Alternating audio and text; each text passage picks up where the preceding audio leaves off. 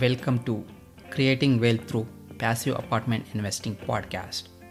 In this show, we will discuss about best and worst experiences about passive and active apartment investing. And I am your host, Ramakrishna. Let's begin the show. Today's our guest is Dylan Marma from Equity Group. Welcome, Dylan. Hey, thanks so much, Rama. Great to be here. Yeah, thanks for being on the show. A little bit about Dylan. Dylan is a principal at the Equity Group, a vertically integrated multifamily and manufactured housing community investment company. He has sponsored over 55 million in transactions over the last 4 years through joint ventures and syndications, and is proficient with many areas of the business. Prior to founding the Equity Group, Dylan joined Rand Partners in 2017 and helped facilitate the growth of the portfolio from 800 units to 1600 units. With that, Dylan, would you like to add anything to your background? No, I think, still early on in the career, it's been a ride so far, and I think that pretty much sums it up. Cool. So how did you get into real estate and multifamily, Dylan? Yeah, so as someone that younger side of things when it comes to investing at 26 years old, I started off in real estate at 20 years old. I moved from upstate New York, where I grew up to Southern California with the idea of pursuing real estate in any capacity I could get into, hopefully on the investing side, and began to work for a real estate investment and education company out in San Diego, and was surrounded by a lot of great mentors at the time. Got into my first rental property within the first year of being out there, and started off taking a sort of a turnkey single family investment and growing that into a few. And from there, realizing that I really loved the business and I wanted to get into a vehicle that could help me scale and eventually be in more of an ownership seat. And that's when I started to really deep dive into multifamily and the world of multifamily syndication. And, one thing led to the next. After enough time studying it, I ended up, getting into my first deal as a joint venture, and then started to get into syndications and so on. So that's my story in a nutshell. Cool. And why into multifamily and manufactured housing community? Yeah. So initially it started off with just more traditional sort of BC class multifamily. And I saw that, I think over the last decade, I think a lot of people became well aware of the potential for a great risk adjusted return in this space. And I really had full intentions of continuing and probably solely doing B and C class multifamily when I first got in, as I think many do. And I think in our, in the current environment, I think there's so much uncertainty in other avenues of real estate investing. And if you're going to be working with investor capital, I think you should certainly, I think a lot of people feel more comfortable being focused on something that is backed by the level of stability that we have. And I think many will have an optimistic long-term view on multifamily playing a key role in real estate investing. And there's not too much that can come in and completely change that, knock on wood, but that I think we can see. So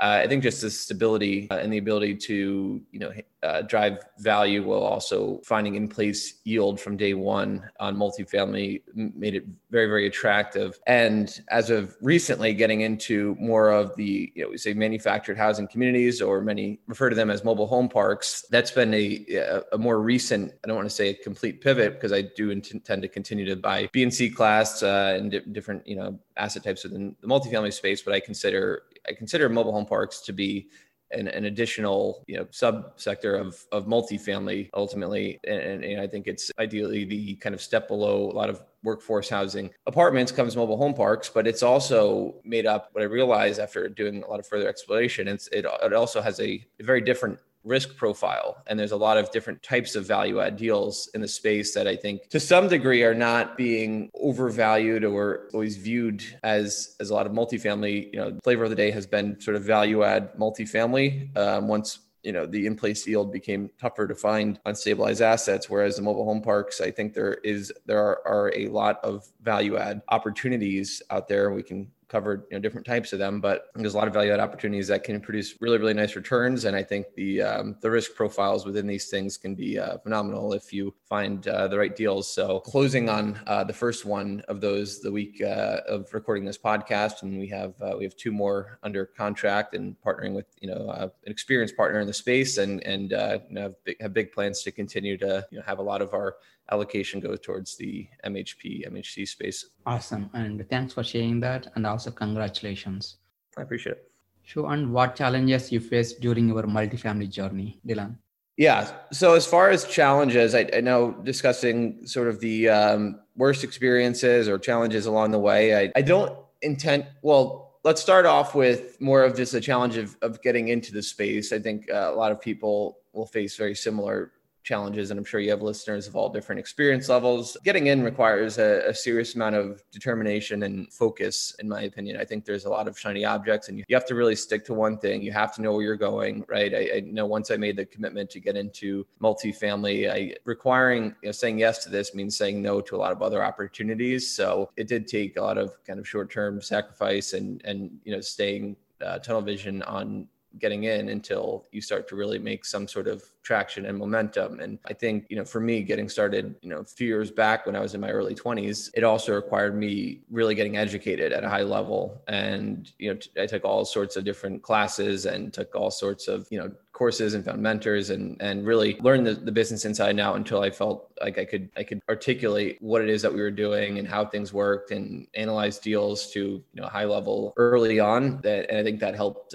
people quickly take me seriously. And I never really had an issue with age being an obstacle as some might view it early on. So I think that was a big initial challenge that was overcome just from the focus and educating myself. And then secondary, once you're in and operating deals, your the allocation of your time starts to shift a whole lot, and goes a lot more into asset management and how you're creating value and keeping everything afloat and keeping your investor communications in sync. And I think more of any challenges that I've faced have really been a result. Probably sum it up into two things, bigger learning lessons. Number one is really understanding at a more granular level the quality of your tenant base and who's going to be living on the property, who should you be marketing to, and who's there currently, most importantly, so you can sort of predict what the outcome is going to be once you have taken over the property. And two is just having the right management systems and the right teams in place to effectively, take a proactive approach to keeping the property fully occupied, handling any maintenance or CapEx issues accordingly.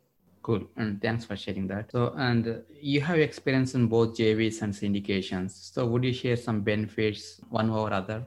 Yeah, so I look at it as joint ventures can play a key role in your toolbox and being able to handle certain deal types. And I think oftentimes getting started, joint ventures are especially attractive because you can use them as a way to using your own money at risk and other partners that are taking on equal amount of risk for equal amount of opportunity to some degree to build a track record for yourself. So, my first deal was just a joint venture where myself and four others, we all went in on a deal in upstate New York near where I went to school. And, it was a good cash flow from day one. And it's sort of I'd say like a single or a double on paper is, it's going to be a quality deal. We're going to eventually do a refi and pull some cash out. And just, it just proved the model very well for us. And that was helpful. And then in addition, two other joint ventures, one on at 150 units and the other one on a 62 unit. One involved some seller financing. So when seller financing was involved to where there was not really a large requirement,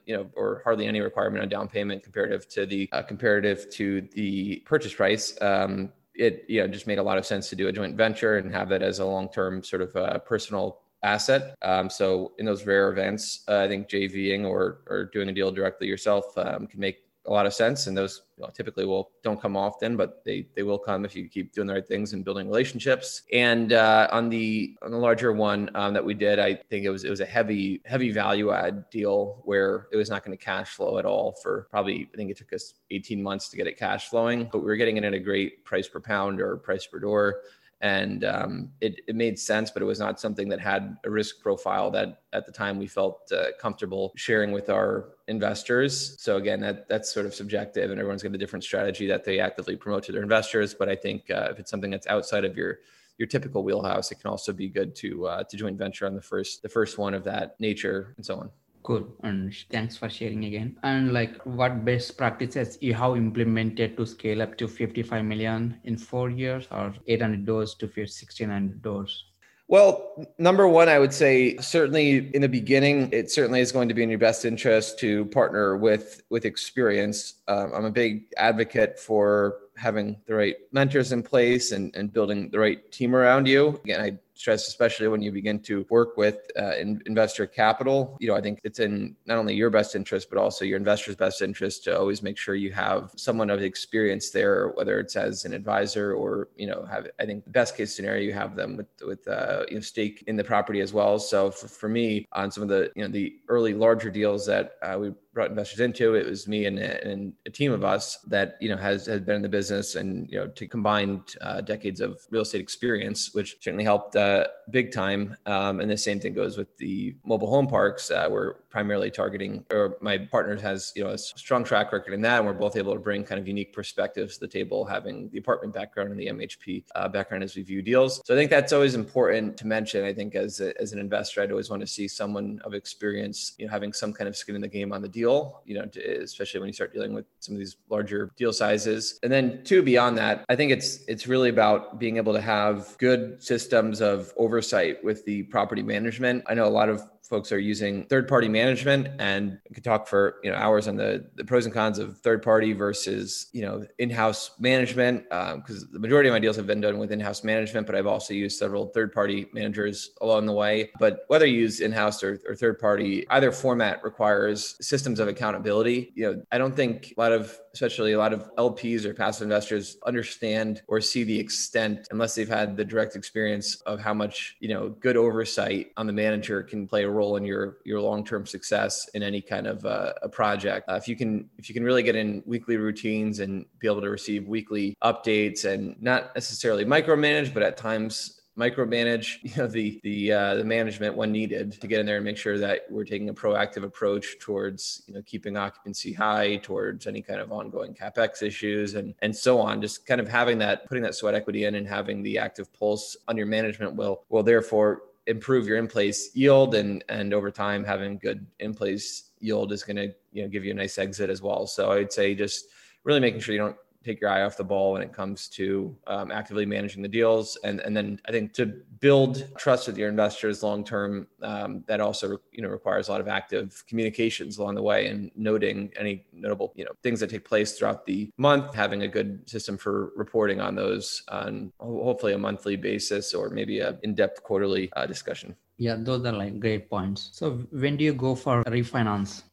I think when the deal's ready for it, ideally. I think, there usually hits a point on any kind of property that you are going to evaluate what your ability to sell looks like and what your ability to refinance looks like. I definitely have a long-term outlook, and I think a lot of people say this, but I think I definitely have an appetite for long-term holds. And if the refinance can make sense, I would definitely lean towards a refinance if we can return a decent amount of capital. And, in that event, we always would keep investors in the deal for their same level of ownership. But, I think a refinance can be a really attractive option, because then eventually, if you can take a decent amount of your initial chips off the table and still be receiving cash flow, I think it makes a really good, really quality thing. And especially right now with where interest rates are, looking at a lot of refinances all at once. Cool. So how are investors compensated upon your refinance? Yeah. So the way that works is the all of the proceeds go directly towards a complete return of capital for the investors. So this is paying back their initial investment. And at that point, they're still staying in for an equal amount of ownership in the deals. So for instance, if the investors initially had 70% of the profits after your 8% pref, we'll say that the refinance was a grand slam, and it's probably becoming less it's definitely becoming less common in today's market, but we'll say at the refinance, just for simplicity's sake, paid all the investors' money back. So the investors invested $5 million,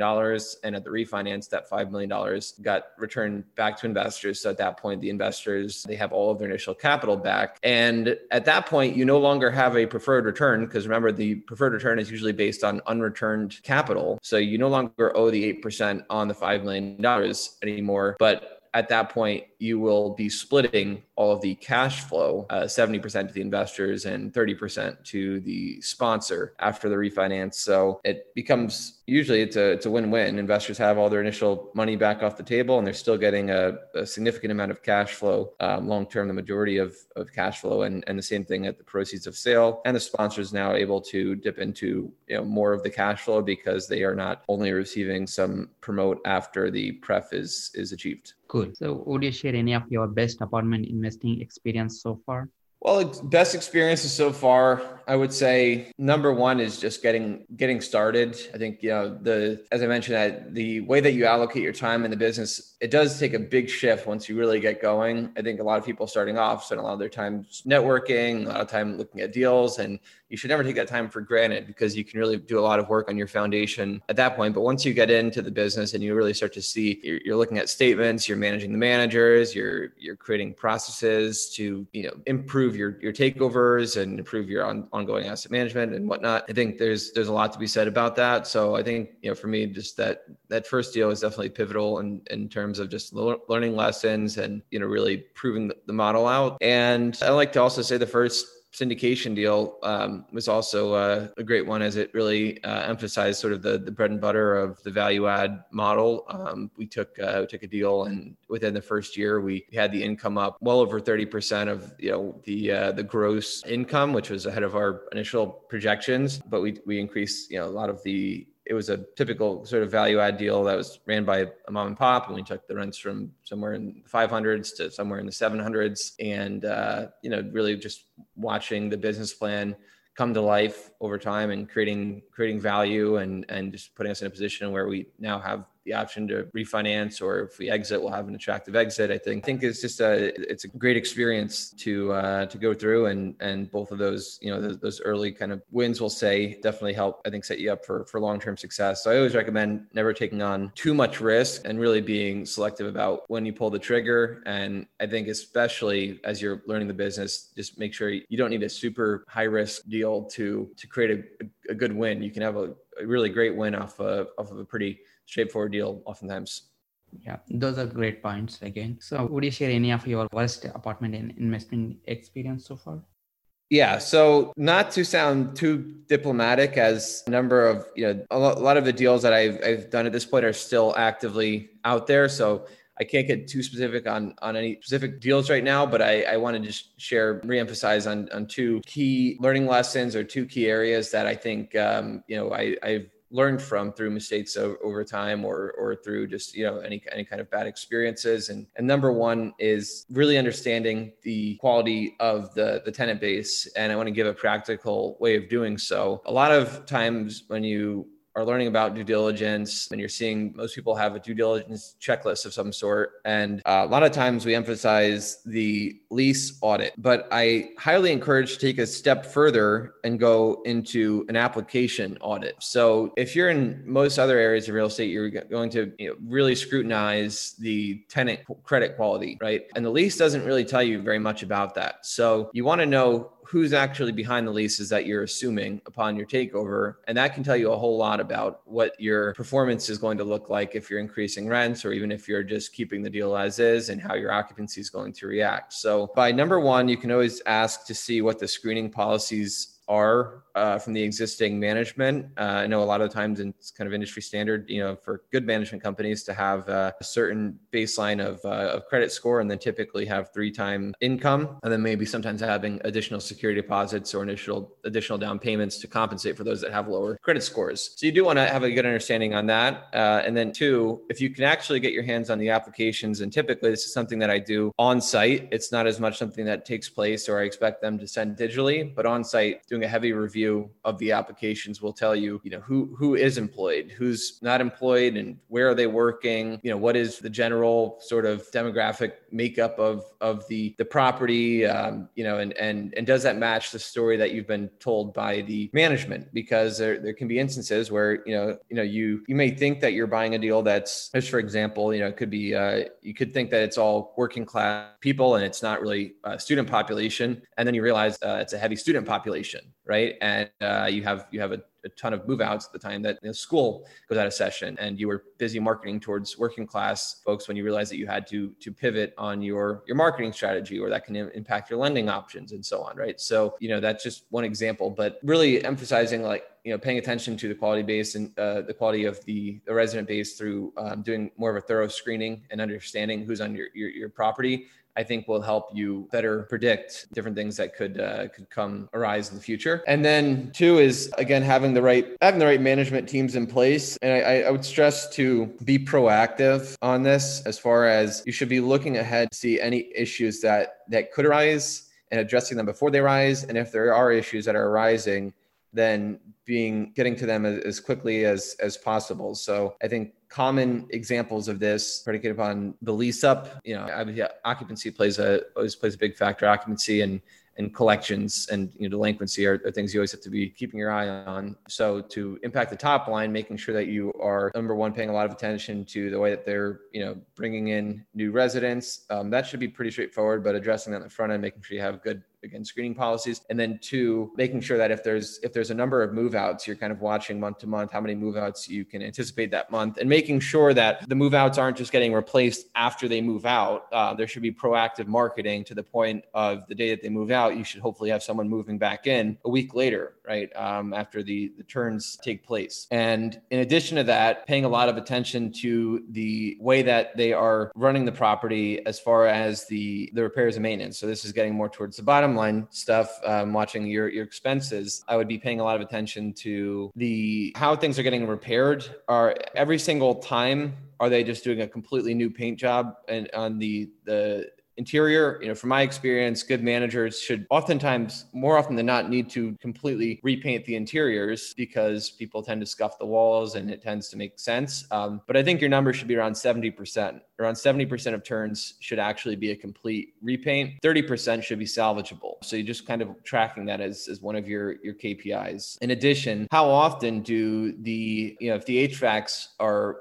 having issues, are they just automatically replacing them? Because I know if you go to most inspectors, they're just going to tell you to replace it. Whereas, quality maintenance guys, if you can find a quality handyman, or ideally have the management team that has quality handymen on staff, they will be able to look at the HVACs and determine, oh, well, we can salvage this and replace this, or we can pair this instead of replace it. And, sort of in a sense, kick the can down the road on the actual replacement necessary. But sometimes that can be for a period of several years from a quick repair, and that could save you thousands of dollars that year, and, help extend the useful life of all of your higher ticket products that you're going to be having to keep an eye on over time with the properties. So the big things are always see how can you repair versus replace, and just be proactive again on your expense side of things as well. I think it's the old saying that an ounce of prevention is worth a pound of repair. So hopefully staying ahead of things and keeping the proper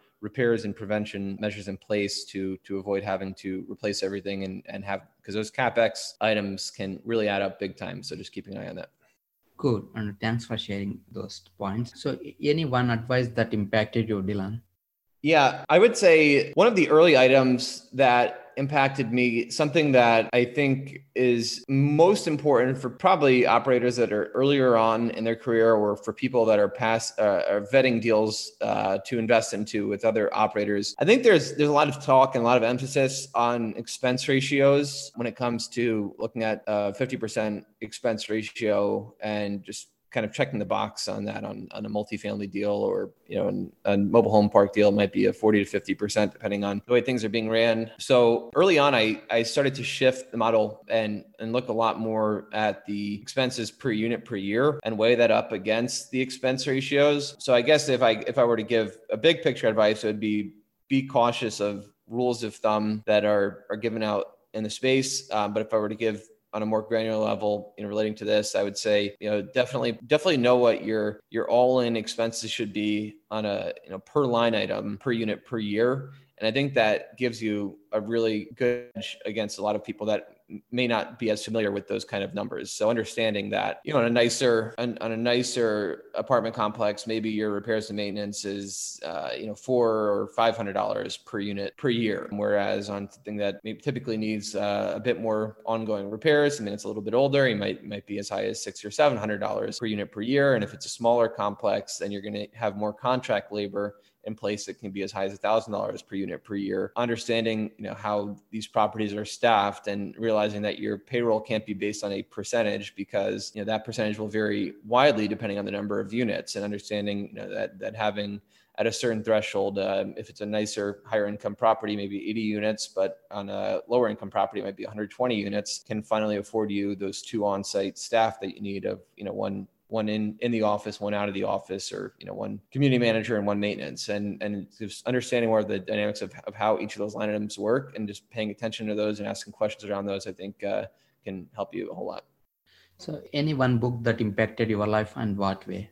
Yeah, one book that I'm reading right now, which I'm getting to the tail end of, that I think is a great read, is the Essays of Warren Buffett. And I think this has been pivotal for me. It's definitely one of those books that I can see myself reading multiple times over again, as I typically do when I find a good read. This book actually has all of his annual reports when it comes to anything that he's sent over the years. I don't know if it's everything, but it's a lot of what he sent over the years to, Berkshire shareholders. And I found it extremely valuable because you get to see the way that Buffett and Charlie Munger look at a lot of the businesses that they would evaluate, and you see sort of their long-term outlook and how they weigh the pros and cons of reinvesting additional capital expenditure money back into their businesses and finding the right ROIs on that. And I think they're just they're very, very open and very direct about everything that they're able to talk about when it comes to their wins and losses throughout each year and in different businesses and being in the right place at the right time and whatnot. So I highly recommend that one.